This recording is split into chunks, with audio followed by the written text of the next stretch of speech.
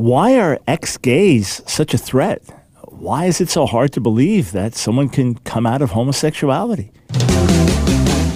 It's time for The Line of Fire with your host, activist, author, international speaker, and theologian, Dr. Michael Brown, your voice of moral, cultural, and spiritual revolution. Michael Brown is the director of the Coalition of Conscience and president of Fire School of Ministry. Get into The Line of Fire now by calling 866-34-TRUTH. That's 866-34-TRUTH. Here again is Dr. Michael Brown. You know, if you know one thing about me, you know I'm not an exaggerator. You know that I don't just create things out of thin air or take something little and make it into something big. If I'm going to talk about something, there's documentation, there's evidence. And what I'm about to say may sound shocking, may sound exaggerated, but as you stay with me, you'll find out it's not. The people of whom I speak are perhaps one of the most hated and rejected minorities on the planet. And they are misunderstood and hated by the world, and often even misunderstood and rejected by the church. And people want to deny that they even exist. Why are they such a threat? This is Michael Brown. Welcome to The Line of Fire. If you have a testimony, a story in your own life of coming out of homosexuality, homosexual practice, or gender identity confusion, phone lines are open, 866-34-TRUTH, 866-348-7884. Yes, I'm talking about the rejected, hated minority that people try to stamp out, claim do not even exist. I'm talking about ex-gays, people who are ex-trans, people who once lived homosexual lifestyles, identified as gay, lesbian, bisexual, identified as transgender, and now no longer do, and have found new life in Jesus. Their very existence is a massive threat, and there is a consistent attempt to stamp them out, to say that they do not exist. And this is why we bring this up today. There is a move afoot worldwide, no exaggeration, worldwide, to make it illegal for you to pursue professional help for unwanted same-sex attraction or unwanted gender identity confusion. Meaning, not just for teens, this has been outlawed in many states already in America and in other places, that if you are a minor with unwanted same-sex attraction or gender identity confusion, you cannot get professional counseling, professional help, even with your parents' approval.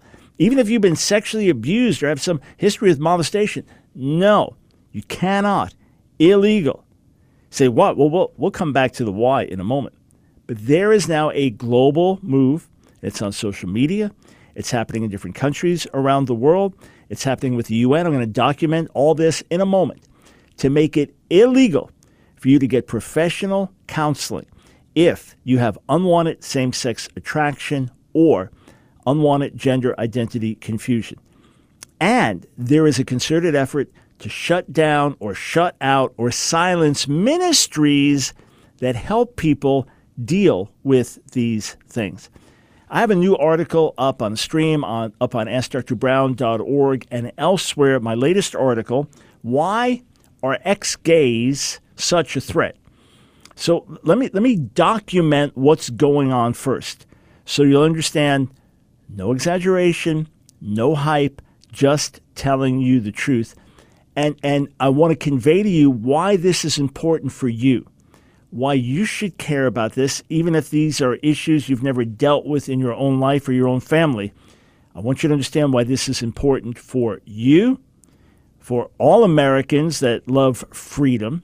And in addition to that, I want to talk about what we can do to push back and then explain why this is such a threat. At the bottom of the hour, I'm going to speak with a man with a powerful testimony coming out of a homosexual lifestyle and finding new life, new freedom. We'll speak with him as well. All right, so in England, I've got this all documented in my article with hyperlinks. So if you're not familiar with hyperlinks, you'll see highlighted words. You click on them, it'll take you to the actual sources from which we quote. In England, Barclays Bank announced it was closing the account of a Christian charity after protests from LGBTQ activists. Closing the bank account of a Christian charity. The charity Core Issues Trust, CIT, was accused of practicing, quote, conversion therapy. That's a term someone came up with, I think, in the 90s, a critic. But the way it's described is not practiced by anyone I know. Nonetheless, if you say people can change, you are allegedly practicing conversion therapy, and you are guilty and evil and should be stopped. To the point that if you have a Christian charity and you believe that people can change sexual orientation, sexual desire, gender identity, that they can actually change, your bank account will be shut down. Core Issues Trust said that Barclays informed them that their bank account will be terminated by September. CIT claimed that the move came after pressure from an LGBT social media campaign that targeted the group for allegedly practicing, quote, conversion therapy. All right? That's England. Bank account shut down. Picture that's you. All right? I mean, this is a complete outrage. All right. How about social media? Social media. It's now reported that Facebook and its photo platform, Instagram, are banning any content, advertising, or promoting treatment to overcome unwanted same-sex attraction. Here's Facebook spokesman Stephanie Otway. This is a global policy. The policy is still under development, but for now it will be applied to content that promotes conversion therapy when we become aware of it. So what does that actually mean?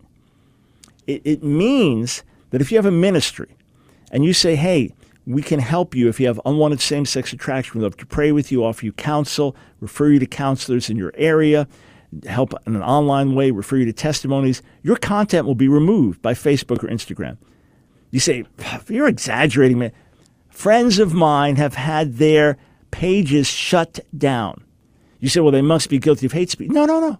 The most loving, compassionate, gracious, kind pages with testimonies shut down.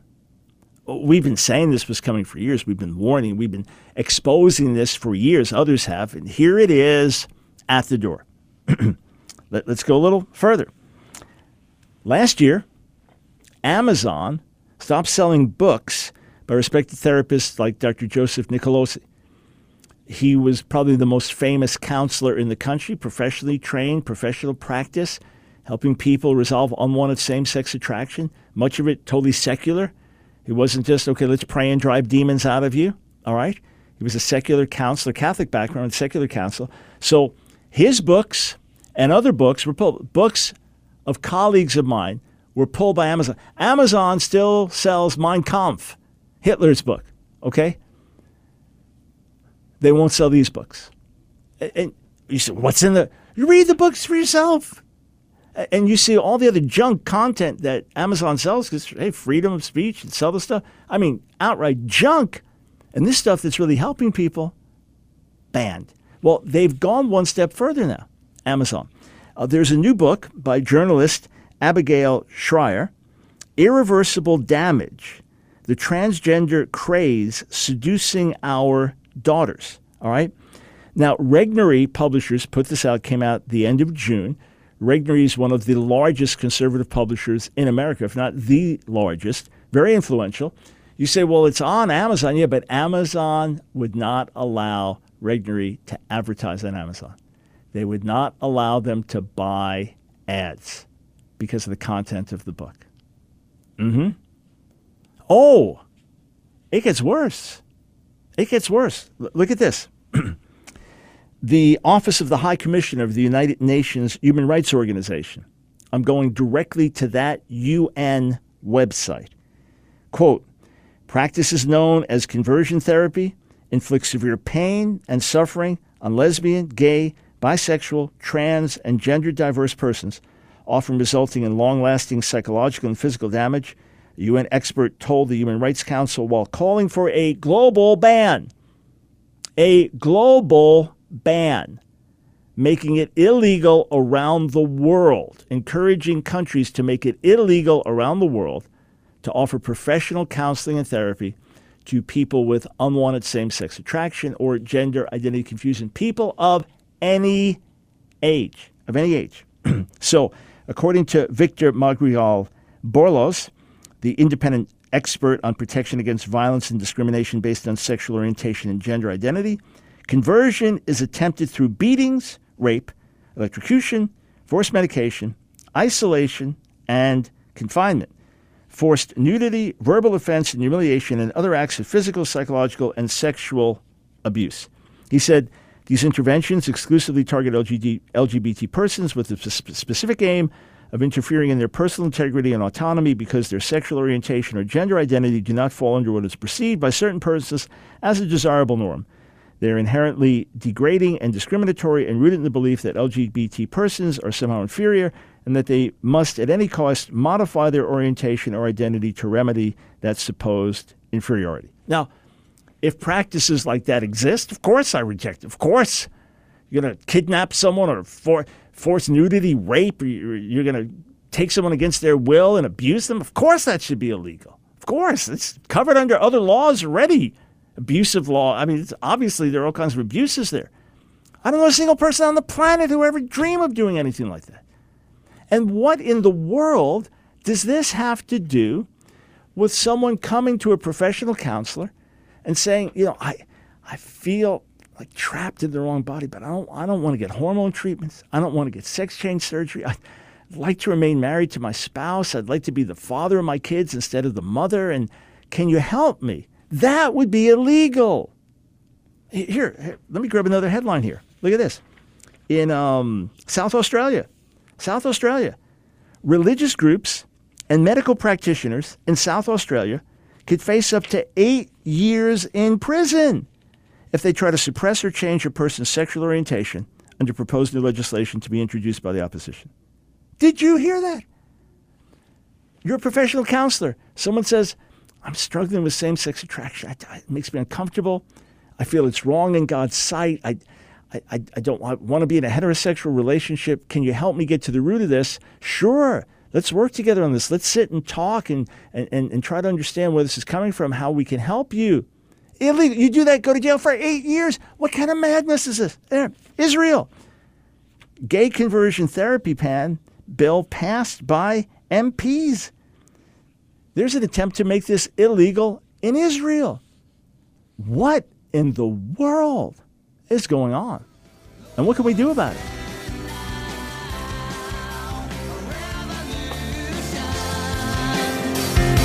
Shake the nation, change the world.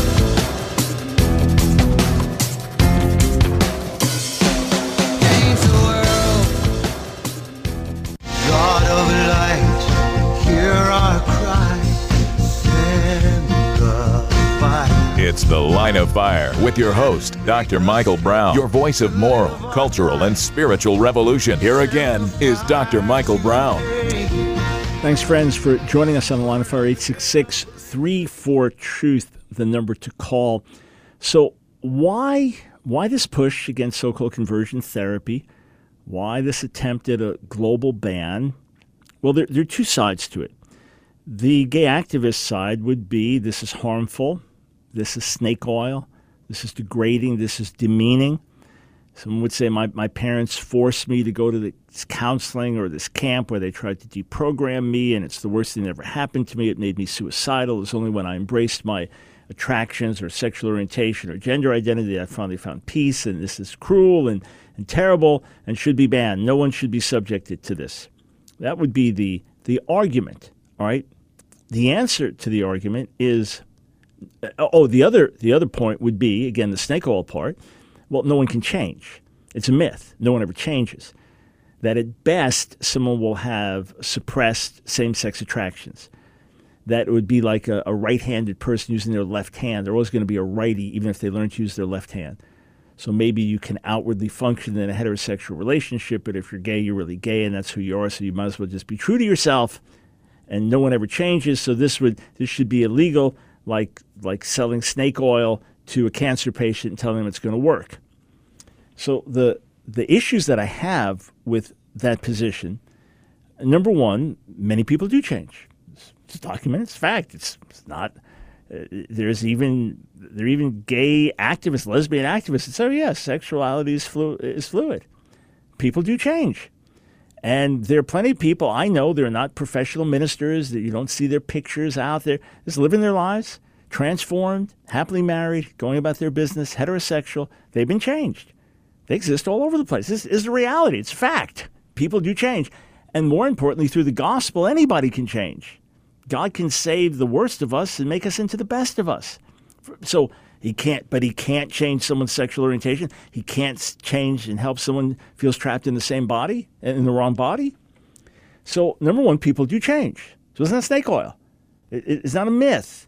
It's not a fraud. People do change. That's one thing. Second thing is that plenty of people go through a program and have bad results. They join Alcoholics Anonymous and they become worse alcoholics afterwards. They try out a new diet program, they end up feeling fat shamed, and they get fatter than they've ever been. They want to go a holistic medical plan rather than traditional, and they end up even sicker. They go see a professional psychiatrist to help them deal with depression and get more depressed and end up committing suicide. People have bad outcomes. Maybe you had a bad outcome. I'm really sorry to hear that. Maybe you were forced into something by your parents. I'm even more sorry to hear that. But no one here is talking about forcing anyone to do anything. And this is something where people are simply given freedom to make their own choice. What gives gay community and other activists the right to tell everybody else what they can and can't do in terms of their own personal choices? Who ever thought of that? Ban. You are banned. If you are unhappy with gender identity confusion and do not want to get a regimen of hormones and do not want to be subject to sex change surgery, banned from counseling to help you to get to your root core issues. And those that say, but God changed me, or I was helped with professional counseling, I went the whole trans route and I was changed. Silenced, you're not allowed to speak. What kind of world is that? Which gets me back to the question, why is this such a threat? Why the attempt to suppress? It's one thing to say, we believe this is really damaging and we believe this is harmful and we want to do all in our power to discourage it and we're going to get our stories out. Okay, then fine. Go ahead and do that. That's your prerogative for sure, right? But to ban others, to prevent others, to say you cannot, what is that? So why the threat? It's very, very simple. Very simple. Why deny the existence of ex-gays and ex-trans people? Because if you can change, then that destroys the whole born that way, cannot change argument. It's that simple.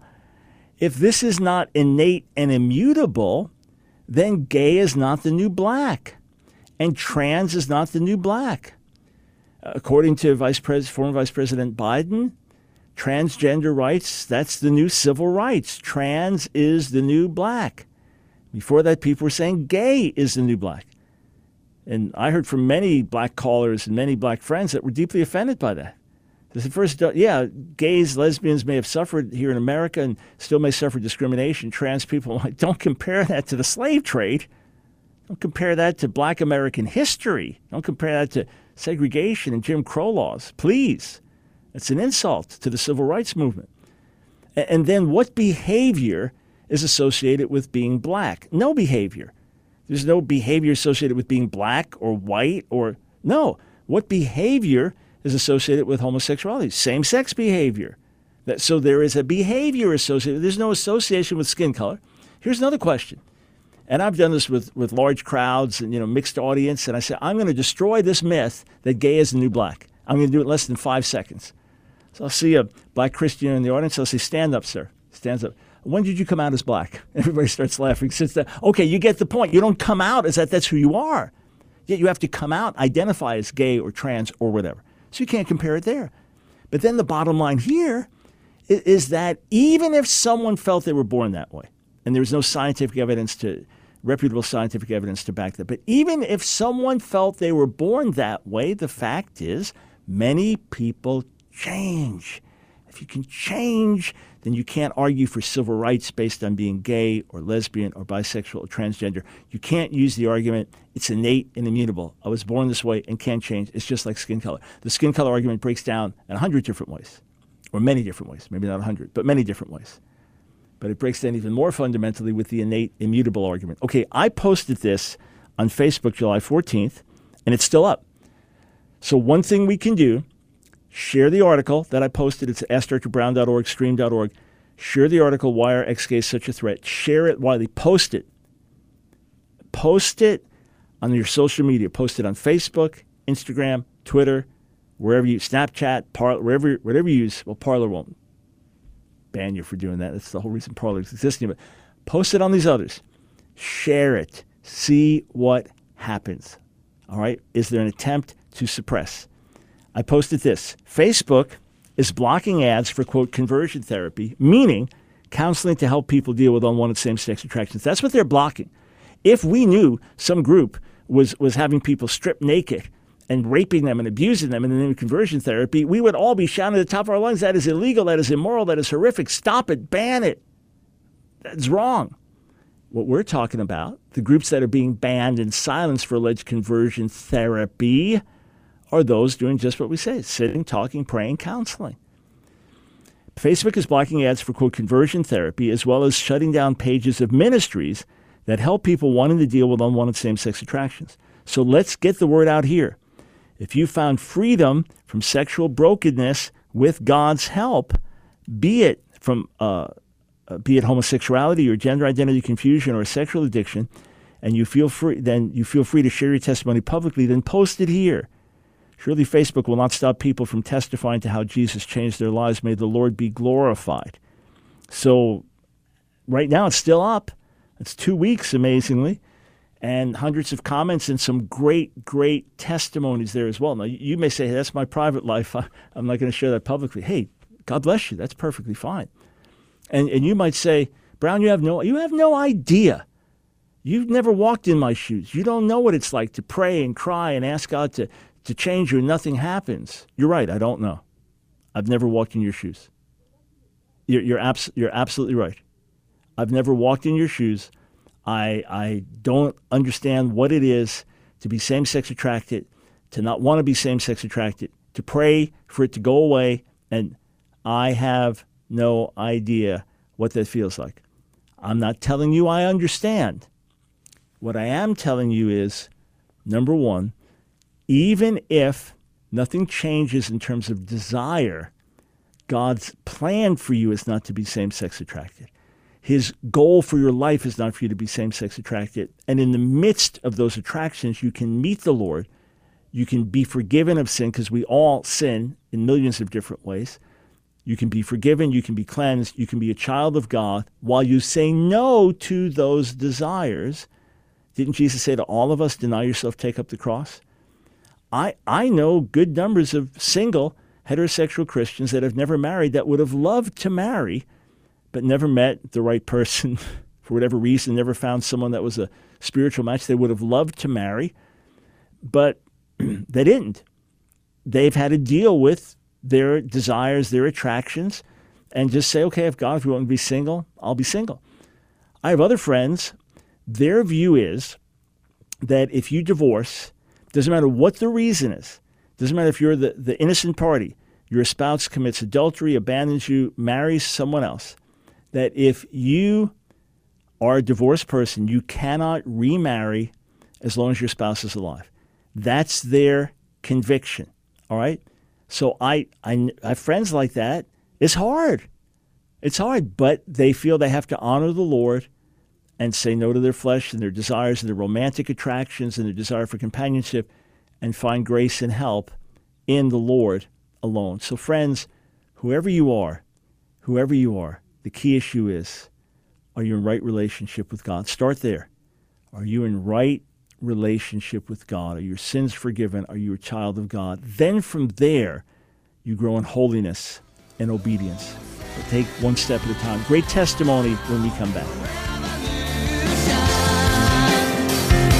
Shake the nation, change the world.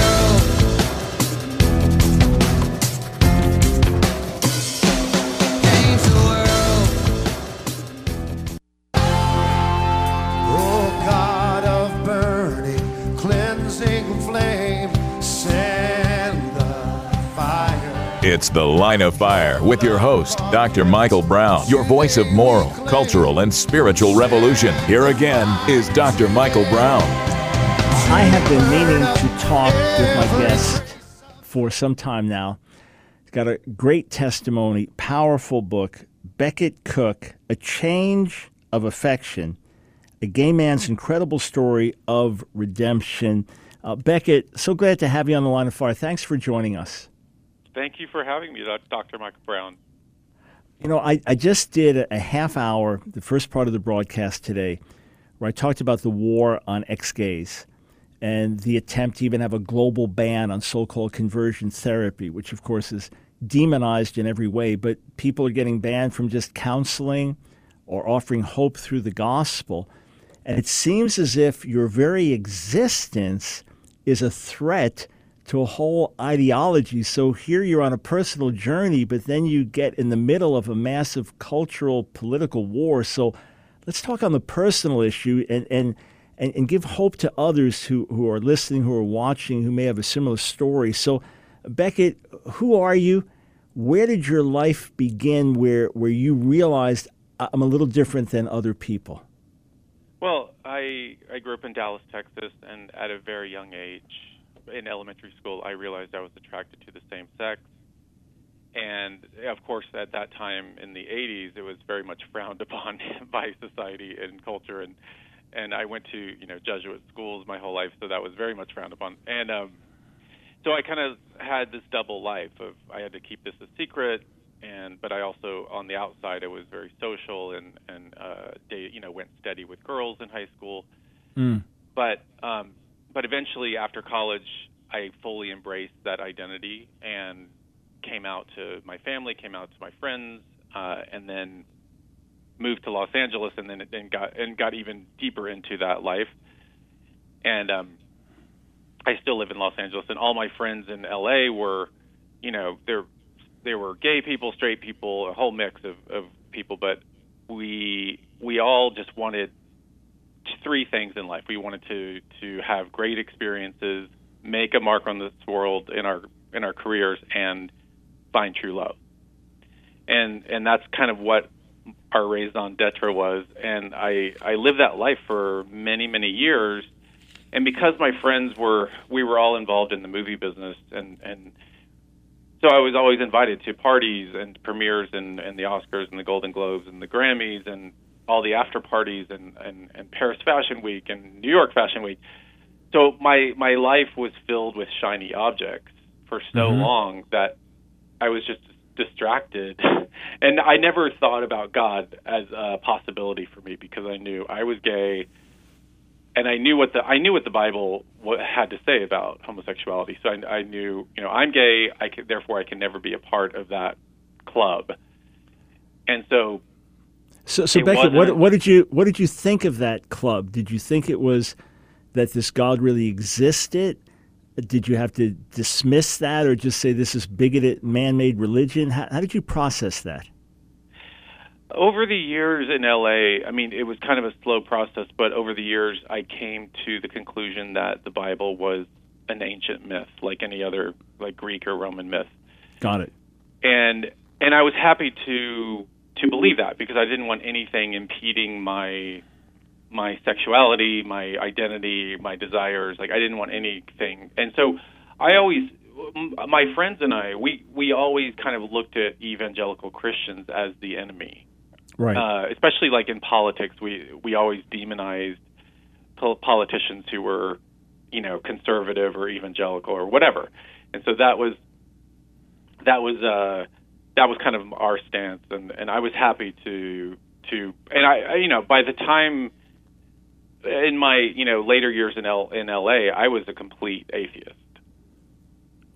So right, and when I was speaking with a local gay activist in Charlotte, North Carolina, probably about 13, 14 years ago, he told me when he lived in D.C. that basically virtually every gay person who was an atheist, when he moved a little further south, he found this quote gay Christian movement and all that. But you could understand the process, right? If this is the God these people believe in, and this is the big God that's out there. And obviously, he's not real because this is who I am. I imagine you'd feel like that. So, did you, before God began to deal in your life, as we'll get to that shortly, when you say, okay, this is who I am, I'm embracing that. A lot of people just hear, well, that just means sexual promiscuity and rebellion and all of that. But there must have been something in you where you thought, okay, this is who I am. I'm finally whole. I'm finally myself. Obviously, it was a life of sin. But did you ever feel that way, or did you always know something is wrong? No, I mean, I guess I always pretty much felt that it was, once I fully embraced my identity as a gay man, I did feel whole, and I did feel like, when I finally had friends around and was in that community, I felt like, okay, now I'm home. Like, these are my people. Right. I don't feel alienated anymore like I did when I was growing up in Texas. Even though it was very subtle alienation, it wasn't overt, but I just felt like, yes, I'm finally at home. But I do have to say that over the years in LA, there was probably deep in the heart of my heart, I did probably think that there was almost in an Aristotelian way that there was something off about my sexuality. Interesting. That it wasn't, it went against nature. Right. So I kind of knew that instinctively, but I didn't care. Like, I just was like, well, these are my desires, so I'm going to act on them. Beckett, I was reading a story from an ex-gay man, and he talked about the Gay Pride Parade and his version of what you referred to as shiny objects, and basically saying, we had to shout and come out and do all this, and part of it was countering something on the inside. Obviously, some are doing that more consciously than others, but did you find among your friends that there was an effort that was being made to say, hey, this is the way we are, this is the way we're supposed to be, this is all good? Did any of them seem to be going through that internal conflict, or were they seeming just as well-adjusted as any heterosexual,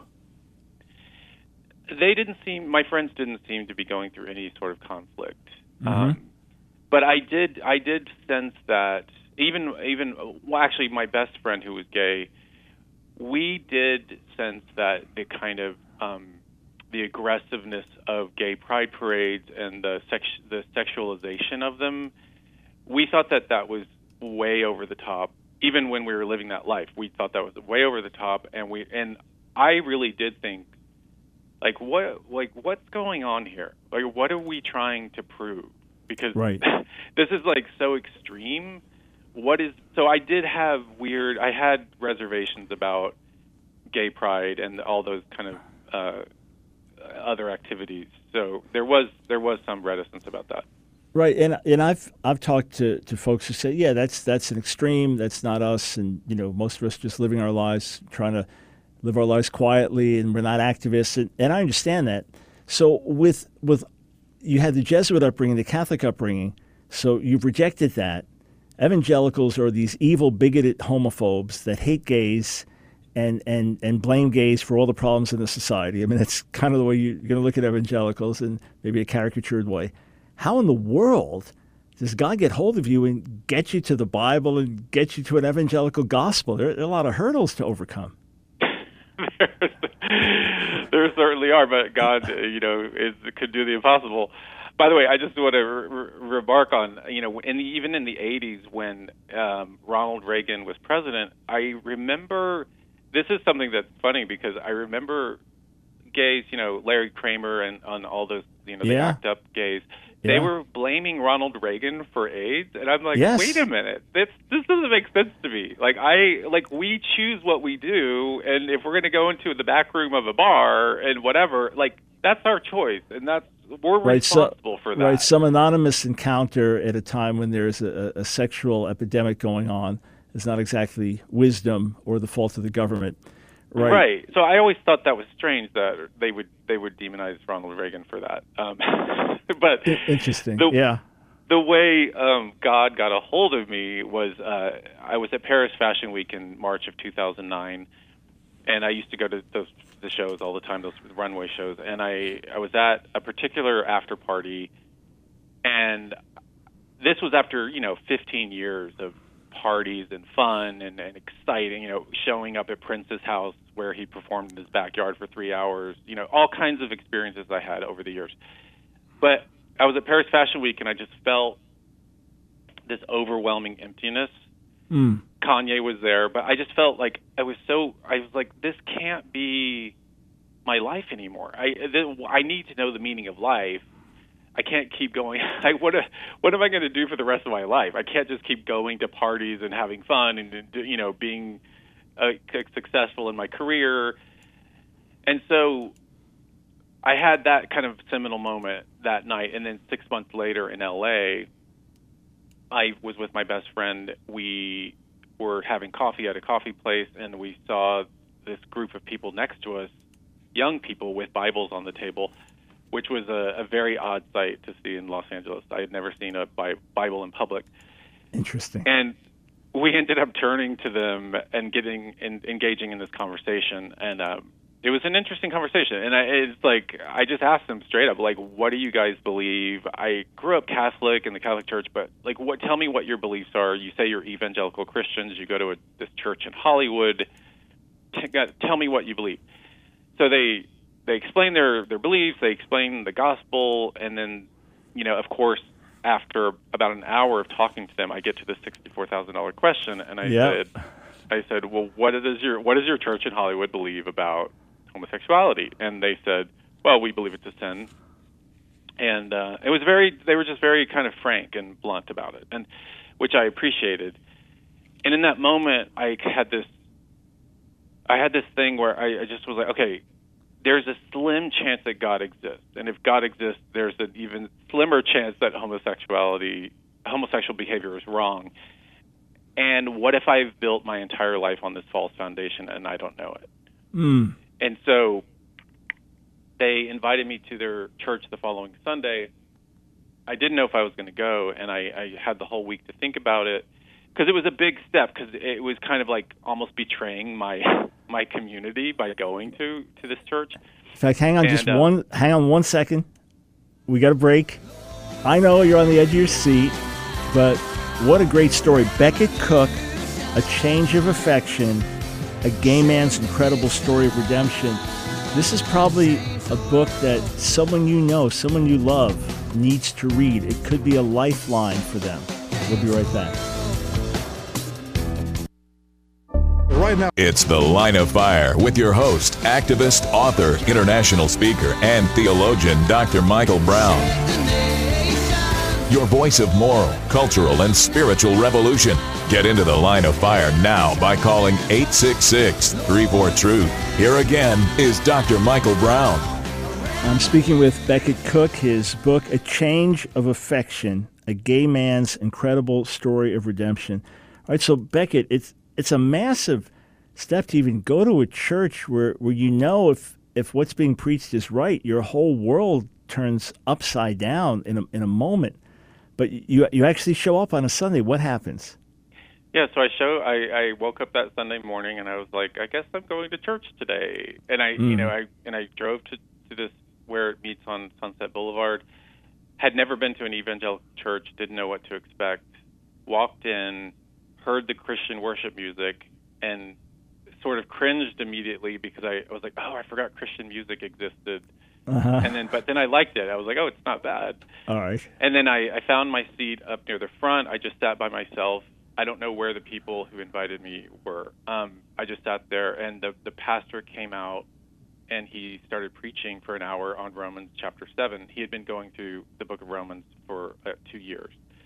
And he starts preaching, and the strange thing starts to happen on the way to the forum. So as he's preaching, everything he's saying, every word he's saying, every sentence is resonating as truth in my mind and my heart, and I don't know why. And it's the first. I was literally sitting on the edge of my seat, and it's the first time I was able to hear the gospel fully and understand it. it was like my ears and were open finally, and so I'm, everything is just kind of, I'm just flabbergasted. I'm like, wait a minute, this is the gospel? Like, this is good news.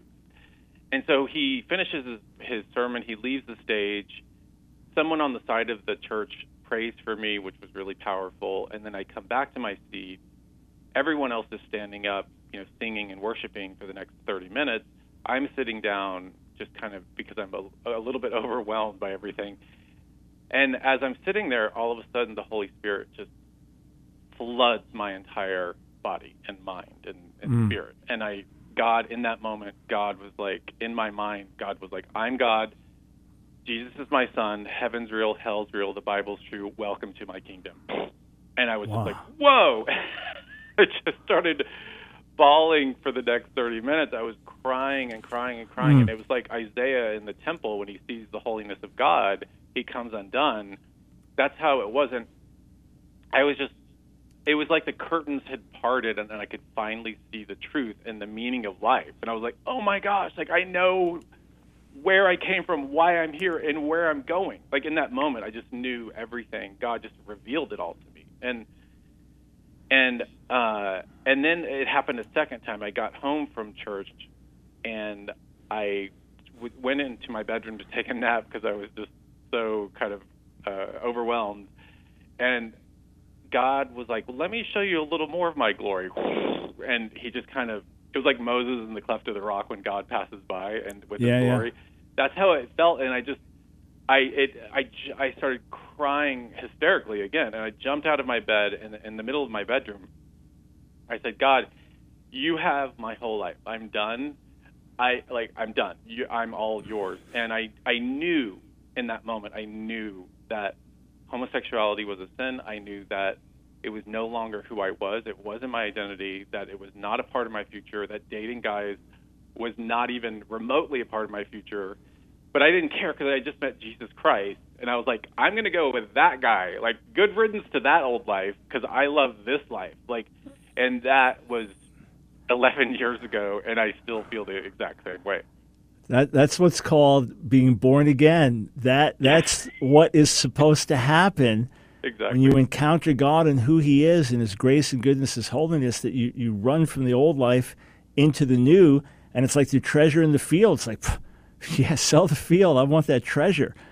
Amazing. Now, Beckett, you came out to your family, you came out to people originally and said, this is who I am, I'm gay.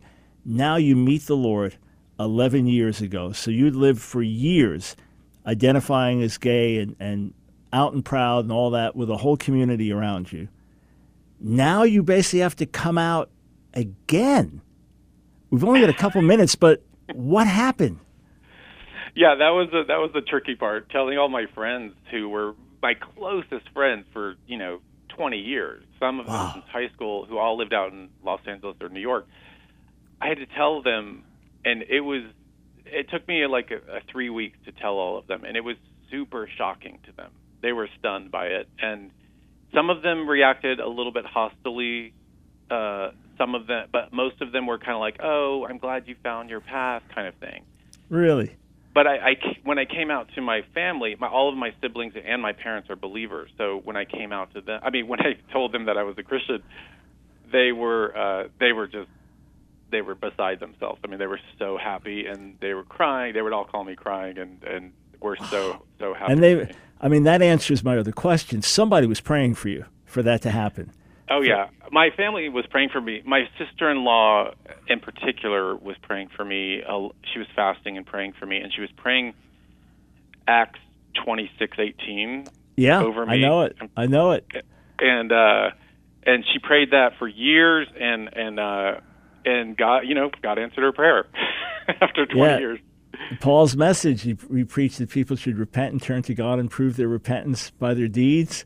And a real transformation and opening of eyes, sight to the blind, Acts 26:18-20, just what he shared with Agrippa. You lived it out. And Beckett, how old are you now? I'm 52 now. 52. Okay, so, all the arguments against change happening or better, you refute all of them. You lived your life. You were doing what you were doing. You weren't massively drug addicted, suicidal, and just you were living your life and realized something's missing. God has this supernatural arrangement for you to sit with these guys. He opens your heart, and then when you encounter him, you run towards him. You are still in the midst of an industry, of a world that sees things very, very differently. Are you finding people, as you share your story, that they know something's missing and they want to find the truth as well? Yes, I find that I've gotten so many messages from people, friends of mine, and who are actually, they say that they're jealous of that I have such certainty. And I know that people out here in Hollywood, I know they're hungering for truth. They want truth because postmodern relativism is such a heavy burden on people. It was a burden on me for so many years, and it's crushing. It's a crushing burden to bear. It's when there's no objective reality. Everything's subjective. And so to finally know that there's an objective truth and that's just one truth. I mean, so many friends of mine, and a few of my friends have come to the Lord, but so many friends of mine are hungering for that truth. There's just kind of a disconnect to that too. But yeah, I find that people are really hungering for truth. You know, Beckett, when I was reading about someone's conversion, became very well known many years later. A movie was ultimately put out about him. But I was reading the story of his conversion when he got gloriously born again. It was an amazing book. Someone telling his story. I remember I was on my knees by the side of the bed. I was praying, but I was so interested in the story. I was looking at the ebook, and as I read it, I began to pound the bed, weeping, saying, "That's the power of the gospel. That's the power of the gospel." And we're so used to just churchianity or people just hearing it's like a self-help message. No, we're talking about meeting God and encountering his goodness and grace and holiness and the blood that Jesus shed for us, really changing us. And whether we're single or married or whatever our state, he is more than enough. So Beckett, thanks for telling your story, standing strong as an example. Only you and folks with stories like you know the pressure and the abuse that can come your way, and your testimony with joy and grace in the midst of it is amazing. So thank you for standing strong, and thank you for your book. Thank you. Thank you for having me on. I appreciate it. All right. Beckett Cook, A Change of Affection. Definitely something you may want to read for yourself, but certainly a family member, friend, the ideal book for them. All right. Yeah. Isn't that good news? Isn't that wonderful? And just looking at some comments on Facebook on our feed there, yeah, you can hear the authenticity. You can hear the genuineness. And I had read about Beckett's testimony, in the last year, and thought, wow, it sounds so true blue. But to hear the exuberance and the depth of the encounter, and then, yeah, obviously people praying. When you have God explode in your life like that, so don't give up hope. Whoever you're praying for, friend, loved one, whatever their situation, wherever their walk is right now, whatever their state is, your prayers could be their lifeline. Literally, your prayers could be their lifeline. And then friends, or individual friend, share the article that I wrote, Why Are Ex-Gays Such a Threat? It's on our website, AskDrBrown.org. It's on Stream.org. It'll be on other sites over the next days. Share it widely on social media. It's important to get the message out, but it's important to push back against censorship. You say, well, Dr. Brown, what can I do? You can do that. You can share it. It's not like I get a penny for every... No, we don't make a dime. We're sharing it to push back against censorship. We're sharing it to raise our voices. If you want to help us financially, click on the $sign on the YouTube chat, right? You can click on that and donate to our ministry, or on Facebook, Ask Dr. Brown page. If you're watching, there's a donate button. You can click on that. If you want to help us financially, do that. Share this article widely. Get the word out. Yes, ex-gays exist. Jesus really changes lives, and we will not let social media or the law censor those stories.